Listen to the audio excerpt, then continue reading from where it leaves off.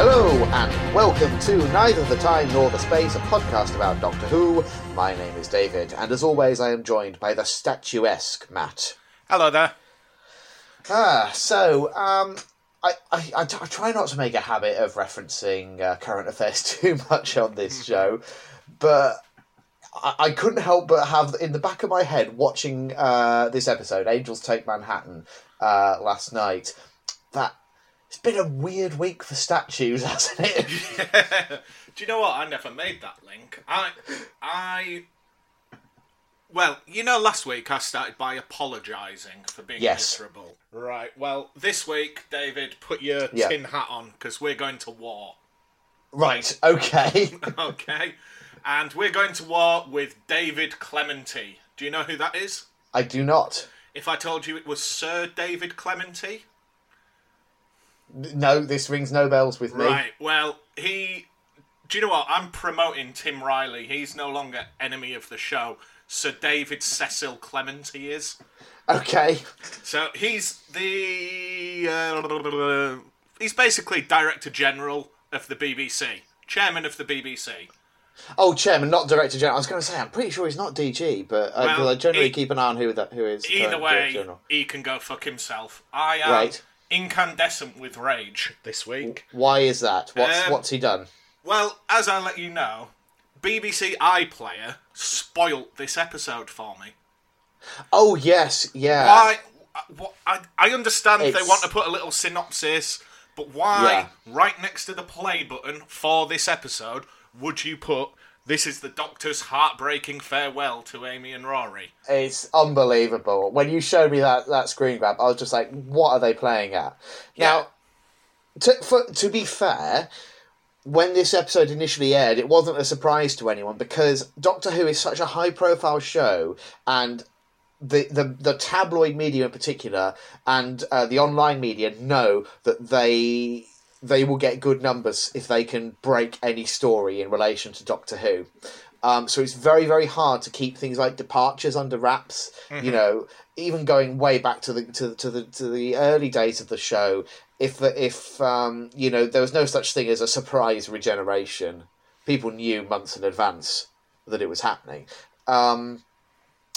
And so this was no exception. So the overwhelming majority of people watching this episode would have known in advance that this was Amy and Rory's last story. But as someone who has kept out of it, there's no reason why you should have to spoil that for newcomers. I don't know if you remember, but last episode, I said when Brian says, "Oh, take care of them," I made a prediction something terrible was going to happen.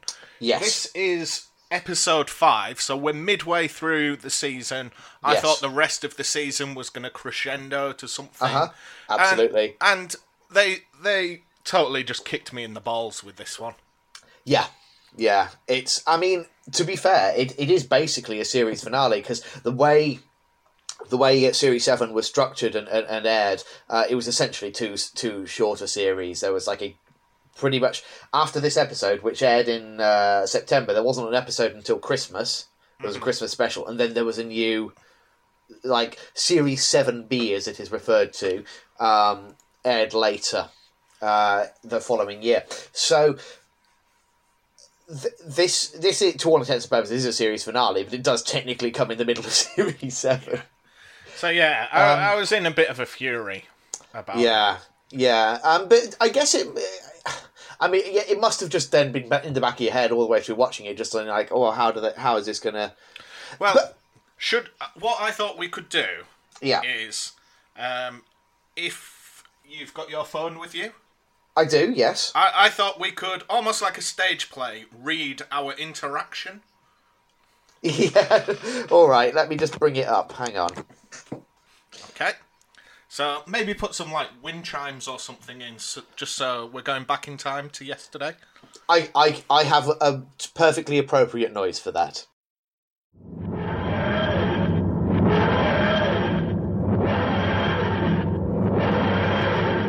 Right. So the first message from me. Just checking we're okay for tomorrow. Then I've posted the screen grab of iPlayer, and I've put, iPlayer really loves spoiling episodes. To which I have responded, Oh, fuck's sake, iPlayer. I tried at least. But yeah, we're on for tomorrow. And then this is where it gets interesting, I think, because I then put, it's fine. I've got about 10 minutes left and nobody's died yet. I'm hoping it's a misguidance.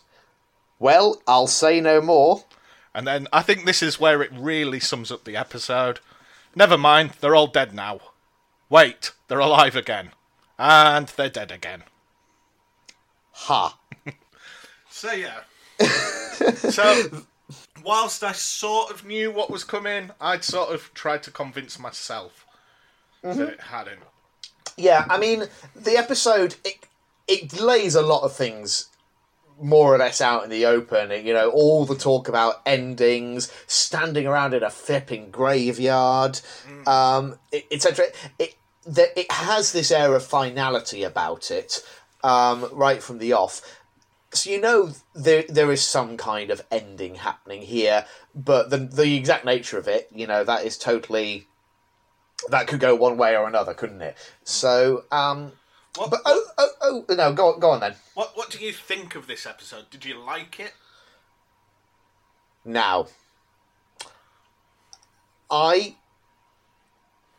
first time I watched this episode, I didn't know how to feel about it because I was just kind of sad Amy and Rory were leaving. I loved them as a duo, and I was really kind of high on this era of Doctor Who at the time. And it felt sad that they were ending. So it was more, I almost couldn't focus on the episode itself. It was just my feelings of sadness that this chapter's coming to a close. On every subsequent rewatch, I have liked it even less. Really? See, I just don't get on with it. I think this is more so than the last one. I think this is a worthy sequel to Blink. However, there's a few things that I would criticise. So, as always, I mentioned last week, before I watch an episode, I put out on Twitter that I'm watching it, and our main listener, Chris, usually gets in touch. Yeah. Well, thanks for getting in touch with us every week, Chris. Don't get ahead of yourself, because he didn't fucking bother this week. Did he not? No, he's probably talking to Verity or Radio Free Scaro or some shite like that. So, I actually contacted former enemy of the show, Tim Riley. Yeah. And his main criticism is the handling of Rory in this episode. Right. Whereas I think it's quite nice in that there's a lot of focus on Rory. Yeah. Yeah. I understand his initial criticism of how Rory falls into being that sort of focus of the episode. Because it just sort of happens, doesn't it? Yeah, yeah. If I were to kind of summarise my big criticism, the reason why, if I'm trying to put my finger on why this episode rubs me up the wrong way so much, and unfortunately it really does, I think it's that it doesn't feel like a story to me. What it feels like is 30 minutes of Moffat moving pieces around on a chessboard in order to get to a point where he can play out his end scenario that he's got in his head. And from that point on, in terms of the ending for Amy and Rory, I don't dislike it. I think it's fitting. It's emotionally it's sound. But everything leading up to it doesn't really feel like a story. Yeah, it's just a lot of stuff happening. There's loads of, little bits that... Like, for example, if we talk about the character of Gale, why is he in this episode? Don't know. He literally doesn't do anything. They're there in order to kind of pull the characters that we actually give a shit about in this. And one of the things that I like about a proper Doctor Who story, for me, a proper meat and potatoes Doctor Who story is Doctor and companions turn up in a place, meet some interesting people, get involved in some kind of problem, run about a bit, Doctor fixes it. The end. Now, obviously, you're going to have to vary that formula a little bit sometimes, otherwise it's going to get very stale. But this episode is so uninterested in any other characters other than Amy, Rory, the Doctor, and River. Mm-hmm. The handful of other characters that we get are so thinly drawn and serve no function other than to move our main characters where they need to be. Yeah, totally agree. And I don't know, that really sticks out to me, and I just don't enjoy watching it, you know? It just I watch Doctor Who to it's joyous and escapist, but will also make me stop and think on a good day. You know, it will give me some kind of nourishment to chew on for a little bit afterwards when we're done. But that's ultimately what I look for in Doctor Who. This is just its whole purpose is to wrap things up and make me feel sad. And I don't think I necessarily want or need that most of the time. I don't know. To be fair, I'm in the minority here. I mean, the critical reception from professional critics at the time was overwhelmingly positive. I would say from when I've looked at discussions about this episode on forums and Reddit, things like that, generally speaking, people quite like this episode. Mm-hmm. I'm an outlier here, and I'll hold my hand up to that. But I find it really hard to take much pleasure in this story.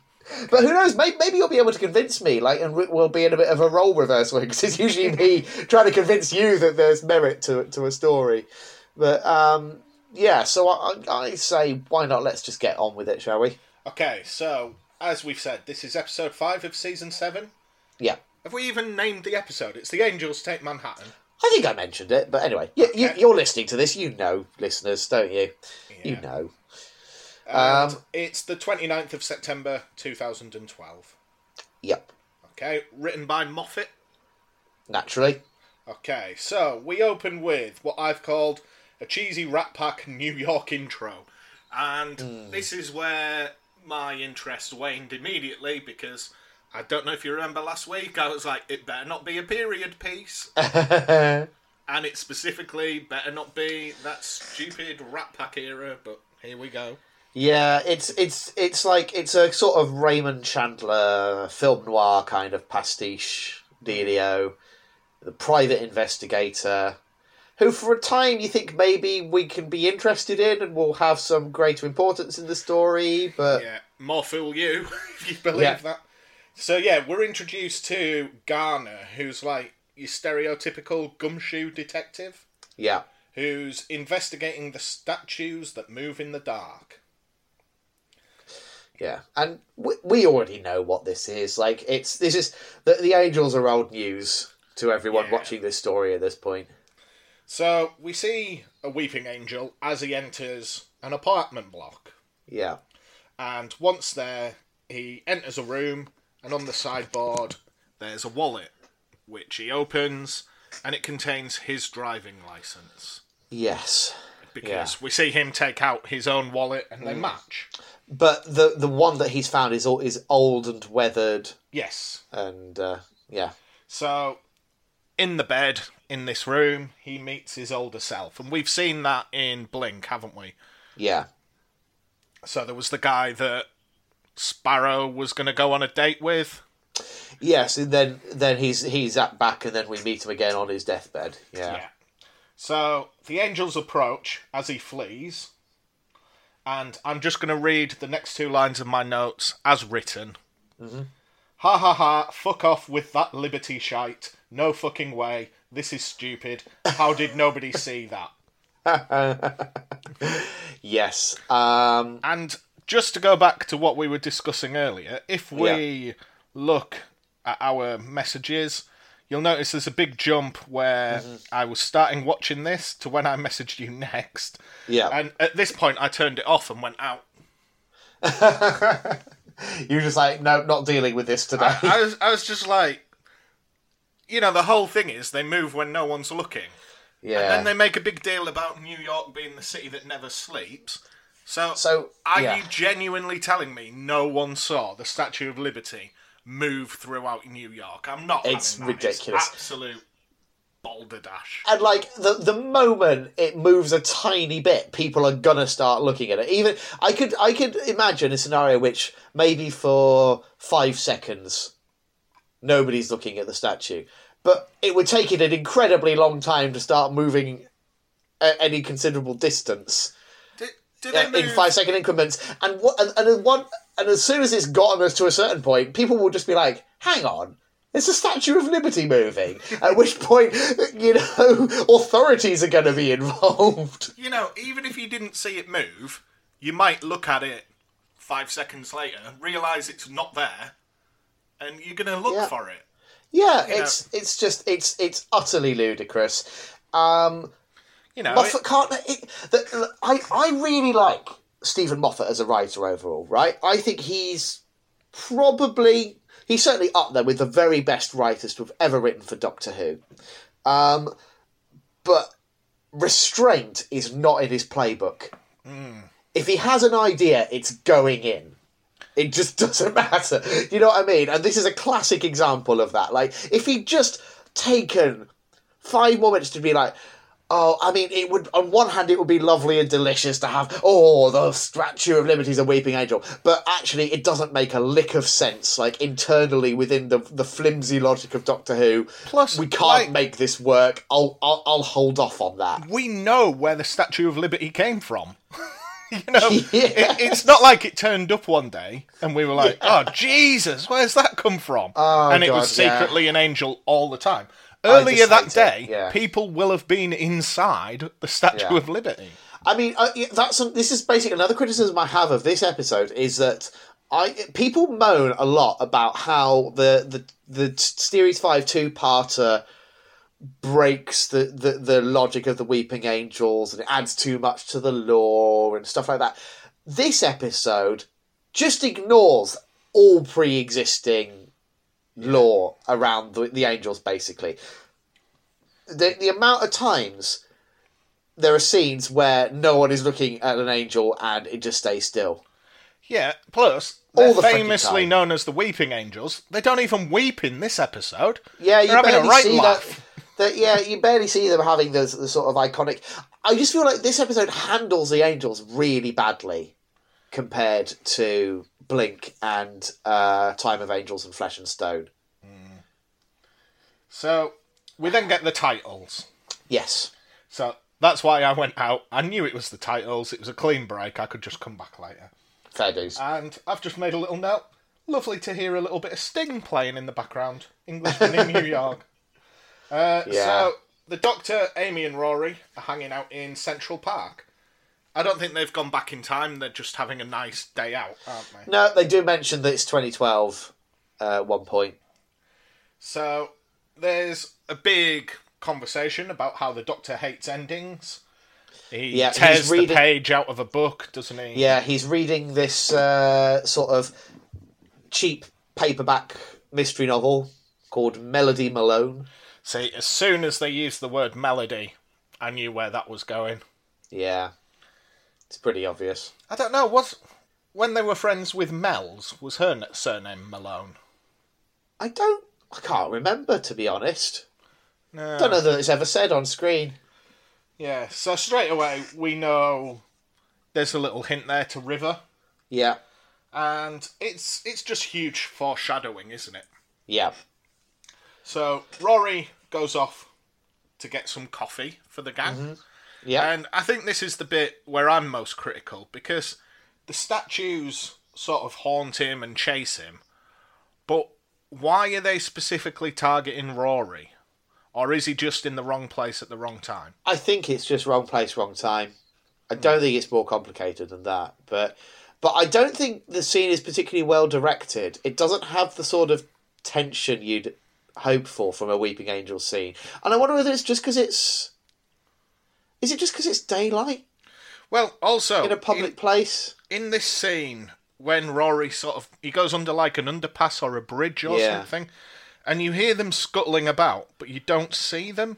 No. And like, one of the best bits of Blink is, that sort of, well, for want of a better phrase, blink and you miss it, where people are turning around, and as they move, the angels have moved. Yeah, exactly. But we're just not getting that sense of them actually kind of closing in on him. It's yeah. Yeah. But anyway, Rory's gone. Bye bye, Rory. Yeah. So back with the Doctor and Amy. The Doctor starts reading his book aloud, and all of a sudden it changes, and it's Rory who is talking to them. Mm-hmm. And he's in the past. He's been angeled, for want of a better term. Yeah. Okay. And is it as soon as he arrives in the past he meets River? I can't remember now. I only watched it last night. Yeah, I'm pretty certain he just arrives and she's like, "Hello, Dad." Oh yeah, I think she is. Yeah. So and she's in Gumshoe Detective get up as well. Yeah. So there's a big point here where Rory is in 1938. Yeah. And it's impossible to land the TARDIS there because there's too many time distortions. Yeah. But River's able to be there because she has one of those wrist-mounted time vortex manipulator. That's the one. Yeah. Okay. Is it worth me pointing out the fact that the Doctor has successfully landed in New York many times, or at least on one occasion in the modern series? Yeah, but was it always 1938? Not specifically 1938. Was it saying is that specific year that was the issue? Yeah, I thought it was the time. Okay, all right, I'll let that one slide. So, have you noticed? If I just don't like an episode overall, I get so much more nitpicky. Yeah. I'm so forgiving if I like a story overall, and if on a broad level I don't like it, all I want to do is moan about the details. I'm such a hypocrite. Anyway, so I've made a special note at this point because I thought this episode could be like a reverse Blink, where the Doctor and Amy are in the present, dealing with Rory, who becomes like the surrogate Sally Sparrow in the past. Stuck in the past. But I think I was giving it too much credit. Because, that's a better pitch for this story. Yeah, because without giving the game away, even though they can't land in 1938, they almost immediately land in 1938. Yeah, there's a bit. Yeah, I don't know whether we need to break this down in enormous detail, but it's basically some cobblers about some just nonsense about a Chinese pot. Right. So basically, like my notes are absolutely farcical at this point. Yeah, so I mean, River is working with, and I've put with or near Garner. They just sort of bump into each other. No, this is Grail, isn't it? This is the mob boss guy, Grail. Well, they get into the back of a car, right, with Garner because he accosts them when they first meet. I thought Garner's already gone, isn't he? I don't know. I thought he's just in the cold open because he meets his own. He's in it like for a little bit. Am I getting the two confused? Because Garner's the detective and Grail's the mob boss, isn't he? I don't know. I might. Maybe I'm wrong. I don't know. It doesn't matter because they're absolutely inconsequential. Exactly. Yeah. So the Doctor immediately works out that it's the angels that have taken Rory, and Amy just says, "Well, why don't we go forward in the book and find out what happens?" And the Doctor says, "We can't do that because that makes it fixed what's going to happen to Rory, and we need to sort of keep all eventualities open at this point." But I hate this. Yeah. Well, I don't necessarily want to go into masses of detail, but that to me is another example of, Moffat setting up the chessboard the way he wants it. Mm-hmm. It's just like, I want to make I want a rule whereby there's no way out for these characters. Yeah. Because, and to be fair, it's hard. If you've got a borderline god with a machine that travels in time and space as your central character, it makes it very hard to set up permanent consequences for anyone. Well, I think it's funny that the Doctor, like you say, is godlike, and for someone so intelligent, sometimes is just really thick. So when they try and get to 1938, the TARDIS is bounced back, and he says, "Oh, well, it's landed somewhere that must be linked to Rory in some way." And they're just in a graveyard. Like, yeah. Does he not think at that point? The signs aren't looking I guess good? he's too... Yeah, it's that whole not seeing the wood for the trees thing, isn't it? But yeah, I mean, the foreshadowing is pretty on the nose at that point. Yeah. In fact, does it not show? I think it shows Rory's grave, doesn't it? Oh, at that moment. I'm not certain if it does at that point. I didn't see it. Maybe I can't remember. But so, yeah. River and Rory are taken to Grail, who's the man Garner was working for. Yeah. Whether Garner's still there or not doesn't matter at this point because he's out. I'm pretty sure he doesn't make it past the cold open. I think he sees his future self die, and then he gets zapped by the angel, and that's him done. Right. But yeah, it might just be some sort of hired goon I'm thinking of. Yeah. So yeah, they go to Grail's sort of house, and Rory's able to make out readings on a Chinese not a lantern, a vase, isn't it? Yeah. And it's sort of a hangover of the TARDIS communication translation matrix. Yeah. So the Doctor and Amy go back in time to China to make that vase in order to give Rory instructions. Is that correct? Well, kind of. They're trying to lock on, aren't they? And so, because there's been this whole dumb subplot about when the Doctor was reading the book, he was reading the description of Melody Malone and says "Yowza" out loud to Amy, and then so Yowza becomes this recurring gag through the first half of the episode. So they just get the pot to say "Yowza." That's right. And then that helps them track down. It's dumb. I hate it. Yeah, because River then texts the Doctor. Yeah. So they can lock on. Yeah. And we find out at this point that Grail has an angel. Yes. He keeps it behind a curtain. Which defeats the point, because then no one's looking at it. Yes. That angel could be doing whatever it wants behind that. Yeah. But I mean, we find out later that it's in a weakened state, but even so, because dumb. Does he? He says, "I want to know if it feels pain." So has he been hitting it and shooting it and stuff? Maybe. Yeah. It's kind of weathered and scratched, isn't it? Yeah. Yeah. I mean, don't try and make me feel sorry for weeping angels, Moffat. That's not going to work. Yeah. Well, River says, the fact that it's got its mouth open shows that it's screaming and it's summoning others. Yeah. So, yeah, if all that's stopping it from moving is it's behind the curtain, and its hands are loosely chained together. Yeah. Aren't they? But that's it. It could still, when no one is looking, just open the curtains. Could it send those chains back in time, or is it just people? I think it's just people. Because when it sends Rory back in time, he's not naked. It's not like Terminator rules where you can't send objects back. But he's. It might be similar to when the TARDIS is materialising around people. It will keep whatever objects they're interacting with. So, but yeah. So, the story sort of jumps around a little bit, but I'm going to stick with River for a second. Sure. Because she is grabbed by Grail's angel. Yeah. And at that point, the TARDIS appears. Now, I've written in my notes, the TARDIS appears. She looks around to see where the TARDIS is coming from. Yeah. Then she looks over her shoulder to talk to the Doctor. So she is not looking at this angel, but it doesn't move. I guess Grail is looking at it at that point.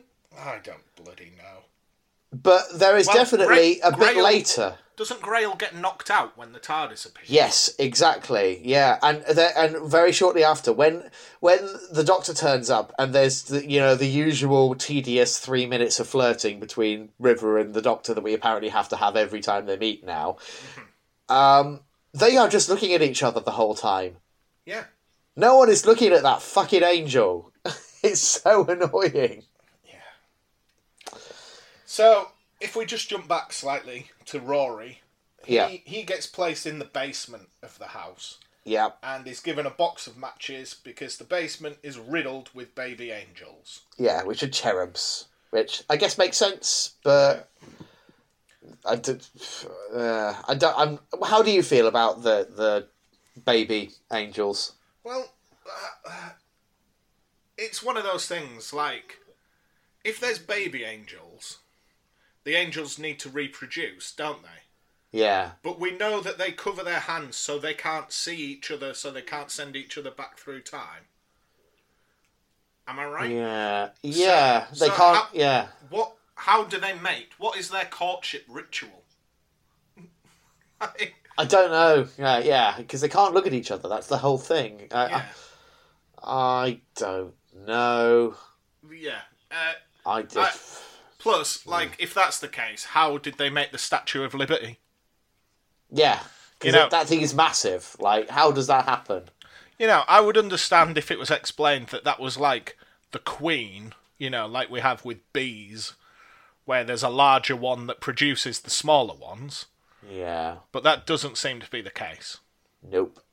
So, yeah, he's just thrown in the basement. So, in order to find him, the Doctor, again, stops Amy reading ahead in the book, but they work out that they can look at the chapter headings.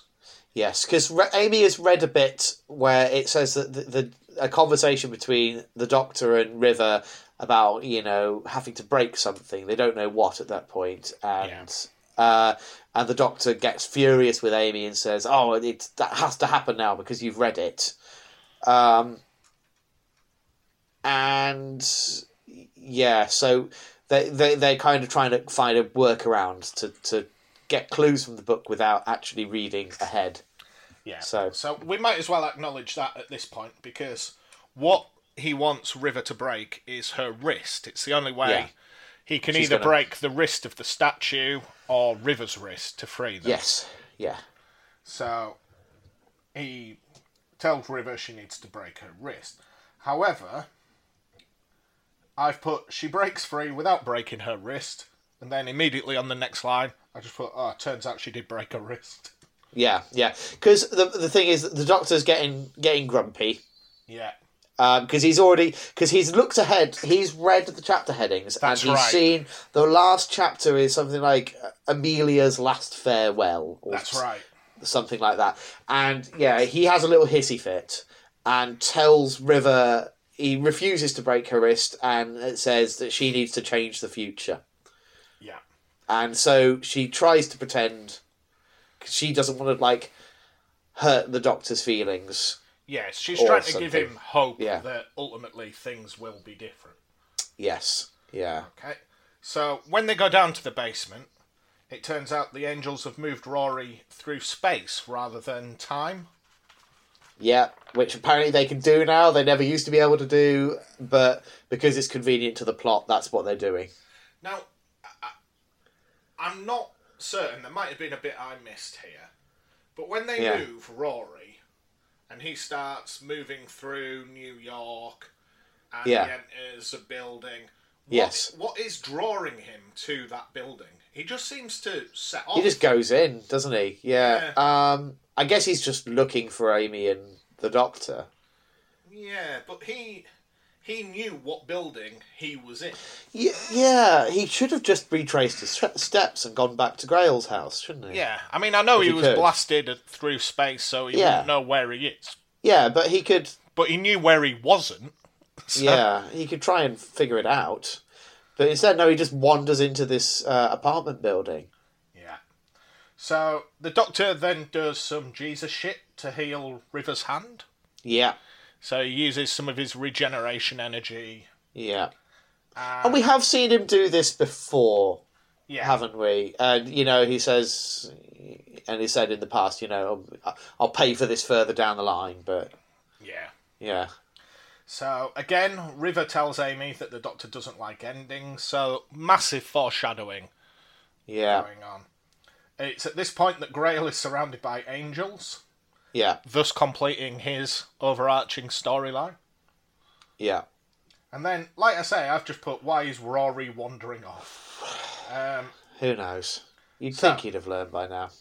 By the time they manage to lock onto him and find him, Amy finds Rory, and the weeping angel in front of them is smiling. Yeah. And this is where we sort of get the main turn in the story. Yeah. So, the door next to them says Mr. R. Williams. And when they enter, they find Old Man Rory. Yes, and it's an exact echo of what we've already seen with Garner in the cold open. That's right, yeah.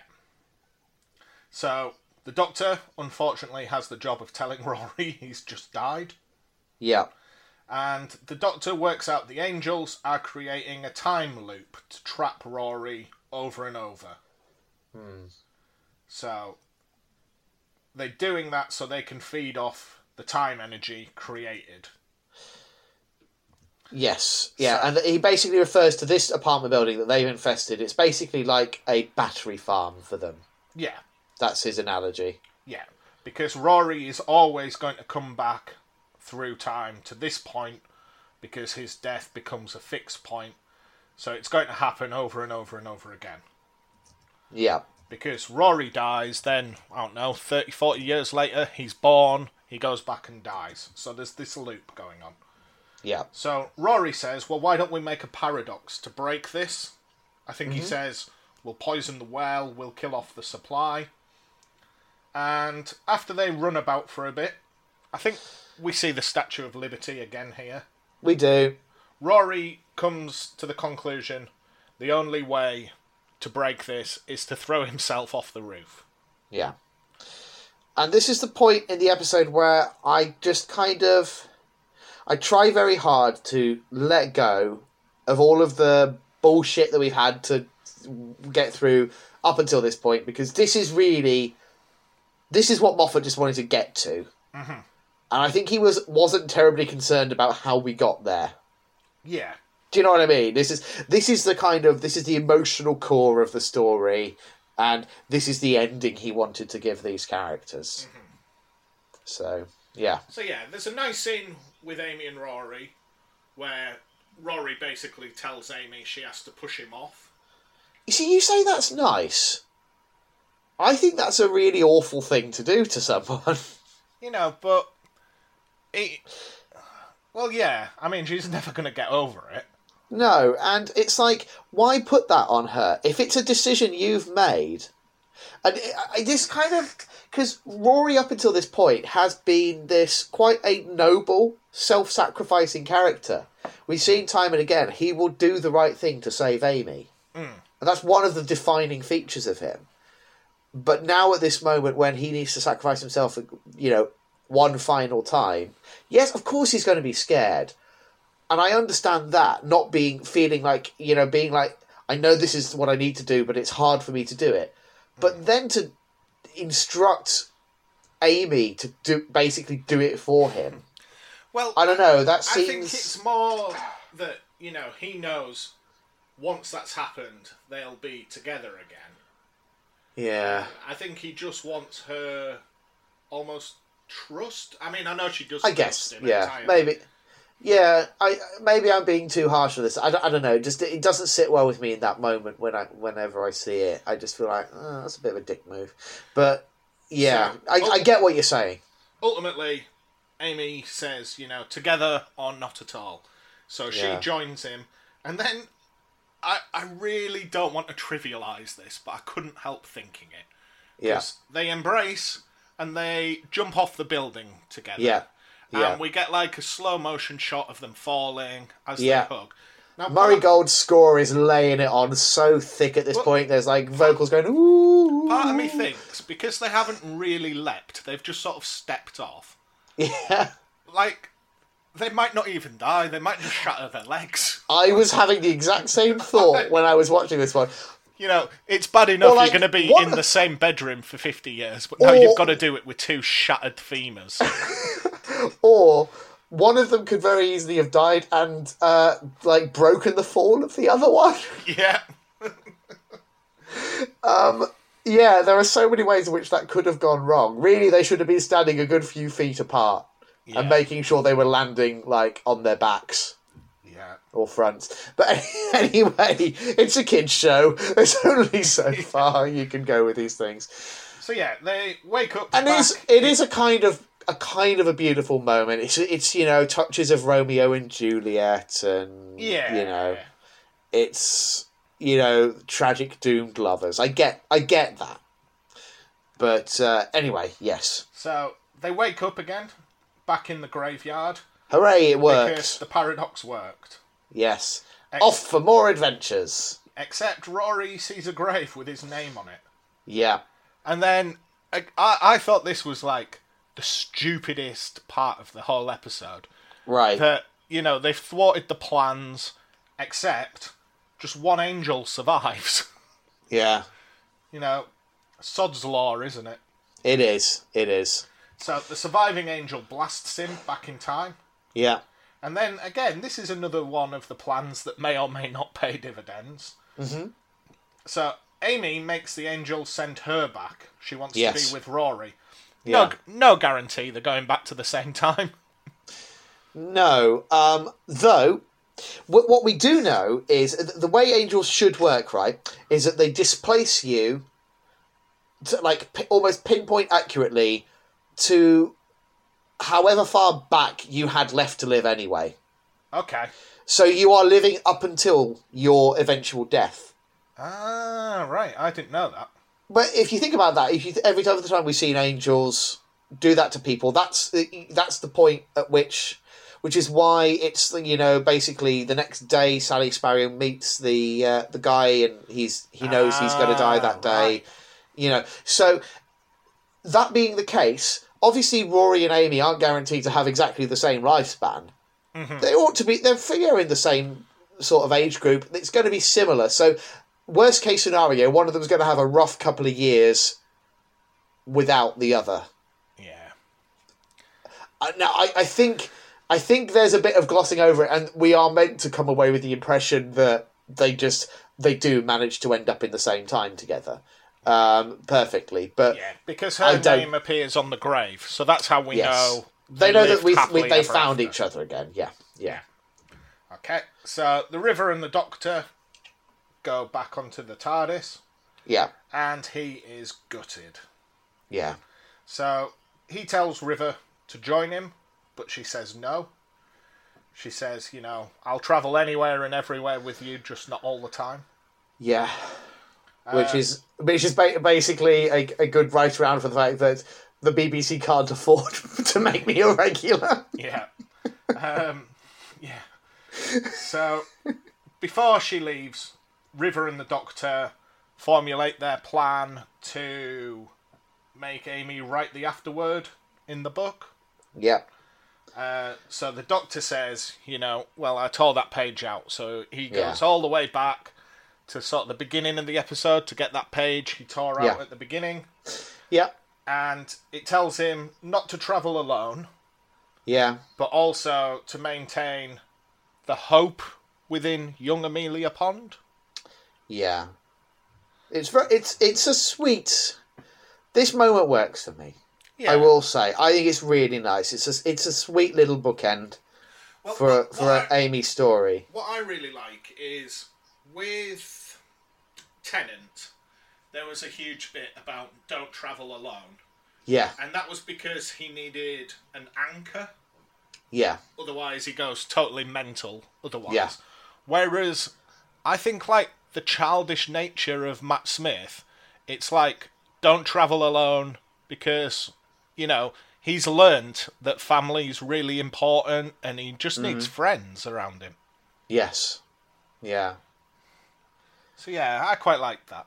It is. It's sweet. It feels very consistent, and it wraps things up nicely. And I think Matt Smith does a fantastic job, like just portraying the emotion of reading that, because it's hard to just be silently reading and conveying a strong emotion in that moment. And some interesting behind-the-scenes details about how that scene was shot, because obviously it was shot on location in Central Park.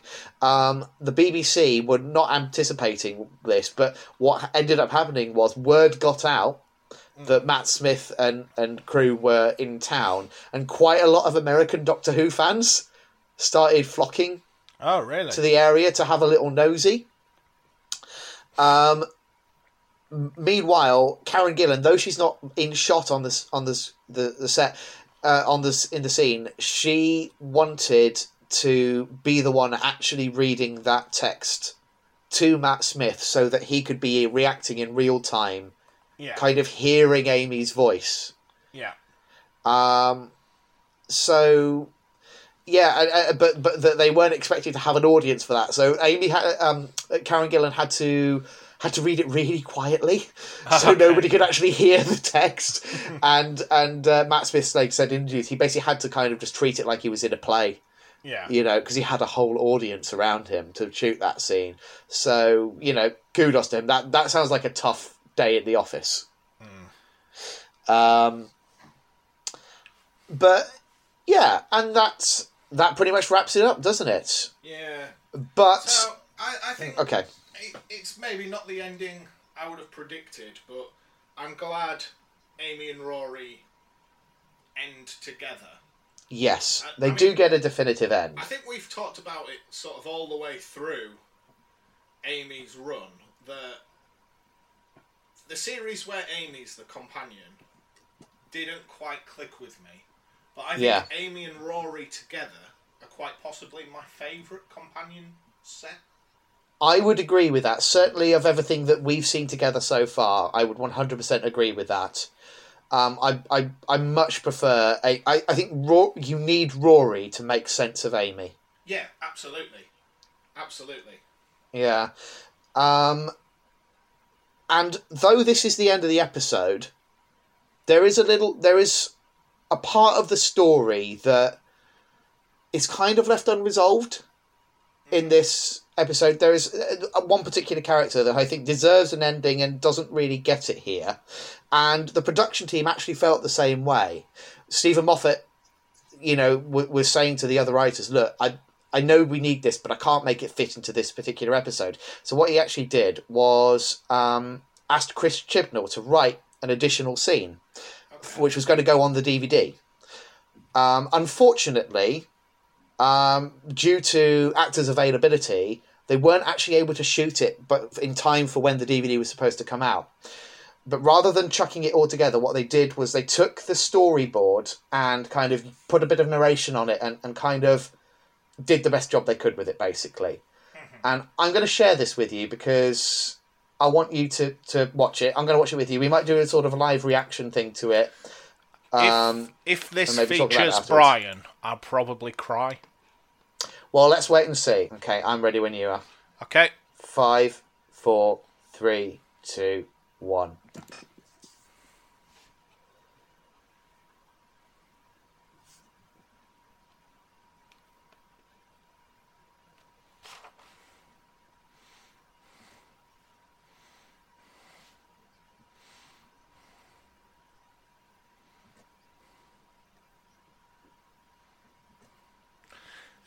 See, this is the bit I was talking about earlier. Yeah.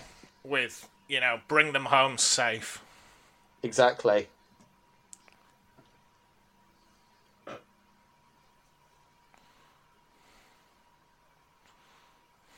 So we get this lovely little flashback to... Yeah. Oh, great.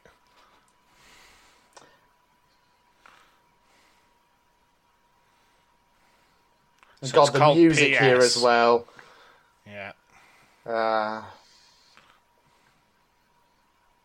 And he is watering the plants, as promised. Yeah.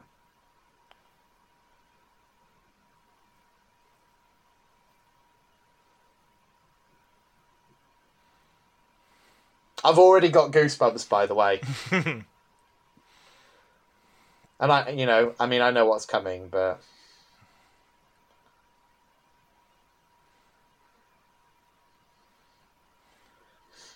So So, someone we've never met before, a chap called Anthony. Yeah, but we've seen this before in Blink, haven't we? Mm-hmm.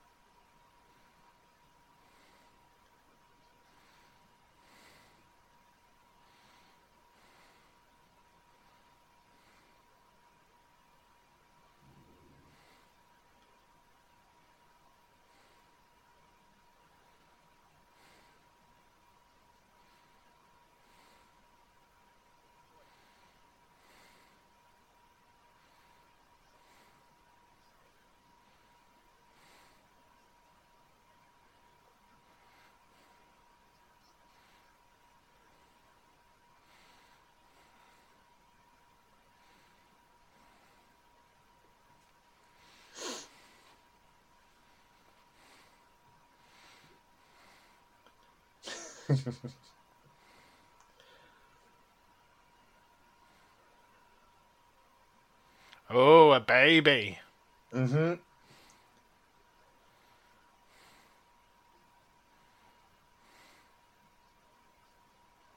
Oh, man.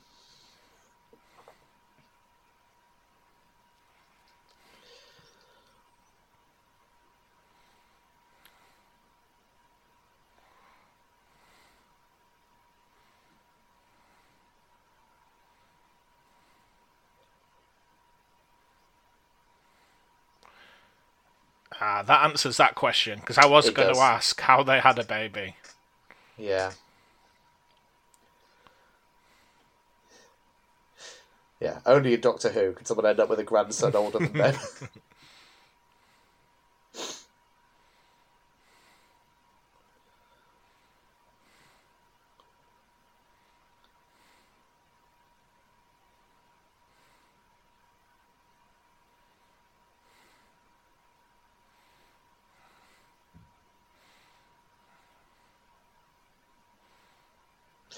And there you go.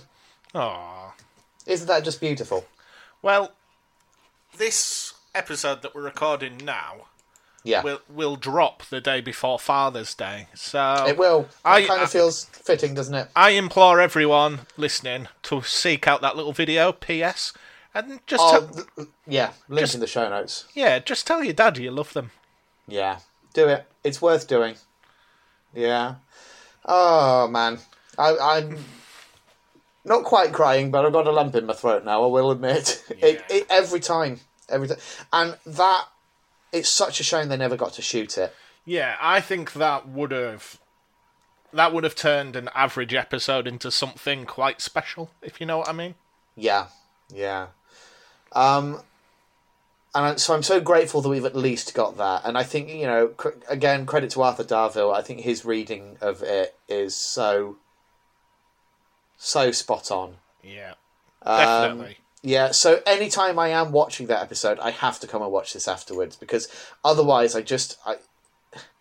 it kind of takes away a lot of that bitterness and all of the issues I have with aspects of Angels Take Manhattan. It all just kind of washes away, because at least this gives me some kind of closure, and I really cling on to that ending for Amy and Rory, knowing that they adopted, knowing that they really did have a fulfilling life in the end, and even though they never get to see their own families again, they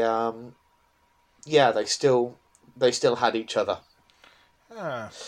So yeah. I wonder if River kept in touch with them.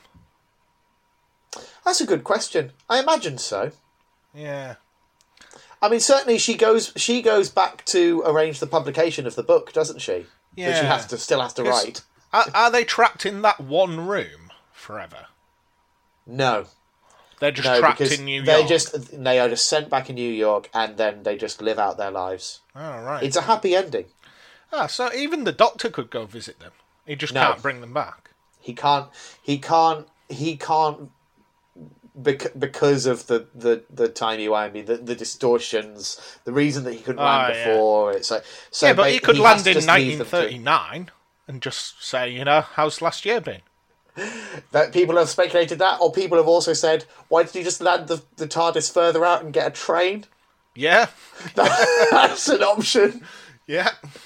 So, in the show, we are led to believe that he's got no way of accessing them again. But if you think about it for a little bit, there are workarounds for sure. Yeah. But anyway, I at least we have this. It's so much more closure than we get in the actual episode. I think it's such. Angels Take Manhattan is such a downer of an episode. But this sort of run has been, if you know what I mean. The opening of in a lot of ways, Series 7. Yeah. It's the darkest we've seen this Doctor throughout. And, who knows if that trend will continue. Before we get there, we've generally been doing a classic story at the end of every series. Yeah. But part of the reason I wanted to do that was in anticipation of the 50th anniversary, which isn't like straight away, but it's coming up fairly soon for us in terms of our viewing order. But I wanted you to have basically experienced every Doctor, at time of, leading up to the 50th. So we've done 1 to 6 already. We've still got 7 and 8 to do to fit in somehow before we get to the 50th anniversary. So this, to me, feels like a very natural breaking point. Okay. In which to pop back into the world of classic and watch another, watch a classic story before, tick the 7th Doctor off our list before jumping back into the remainder of Series 7. Yeah. So that's what we're going to be doing. And the story we are going to be watching is Remembrance of the Daleks. Okay. I will hold my hand up and say, as of yet, I've never actually watched a full story with the 7th Doctor. So this is going to be as new for me as it is for you. Because I've just...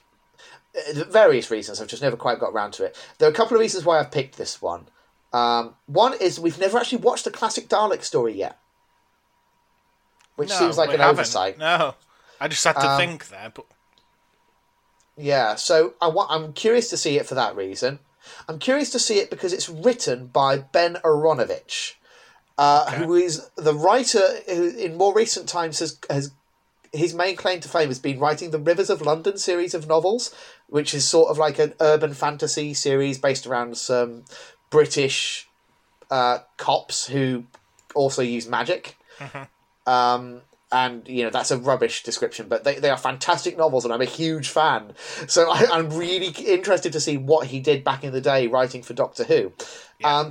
And the other reason is that it is in polls, it is most regularly ranked as the best 7th Doctor story. It ranks higher than any other 7th Doctor story in most polls. So it seems like a safe bet.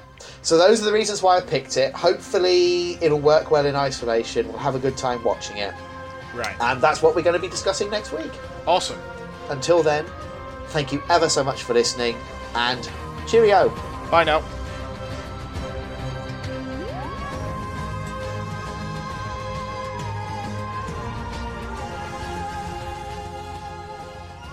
Thank you for listening to Neither the Time Nor the Space. If you wish to contact us, our email address is timenorSpacePod@gmail.com, and on Twitter we are @timenorSpacePod. And thank you to Alexander Urban for his smashing arrangement of the Doctor Who theme.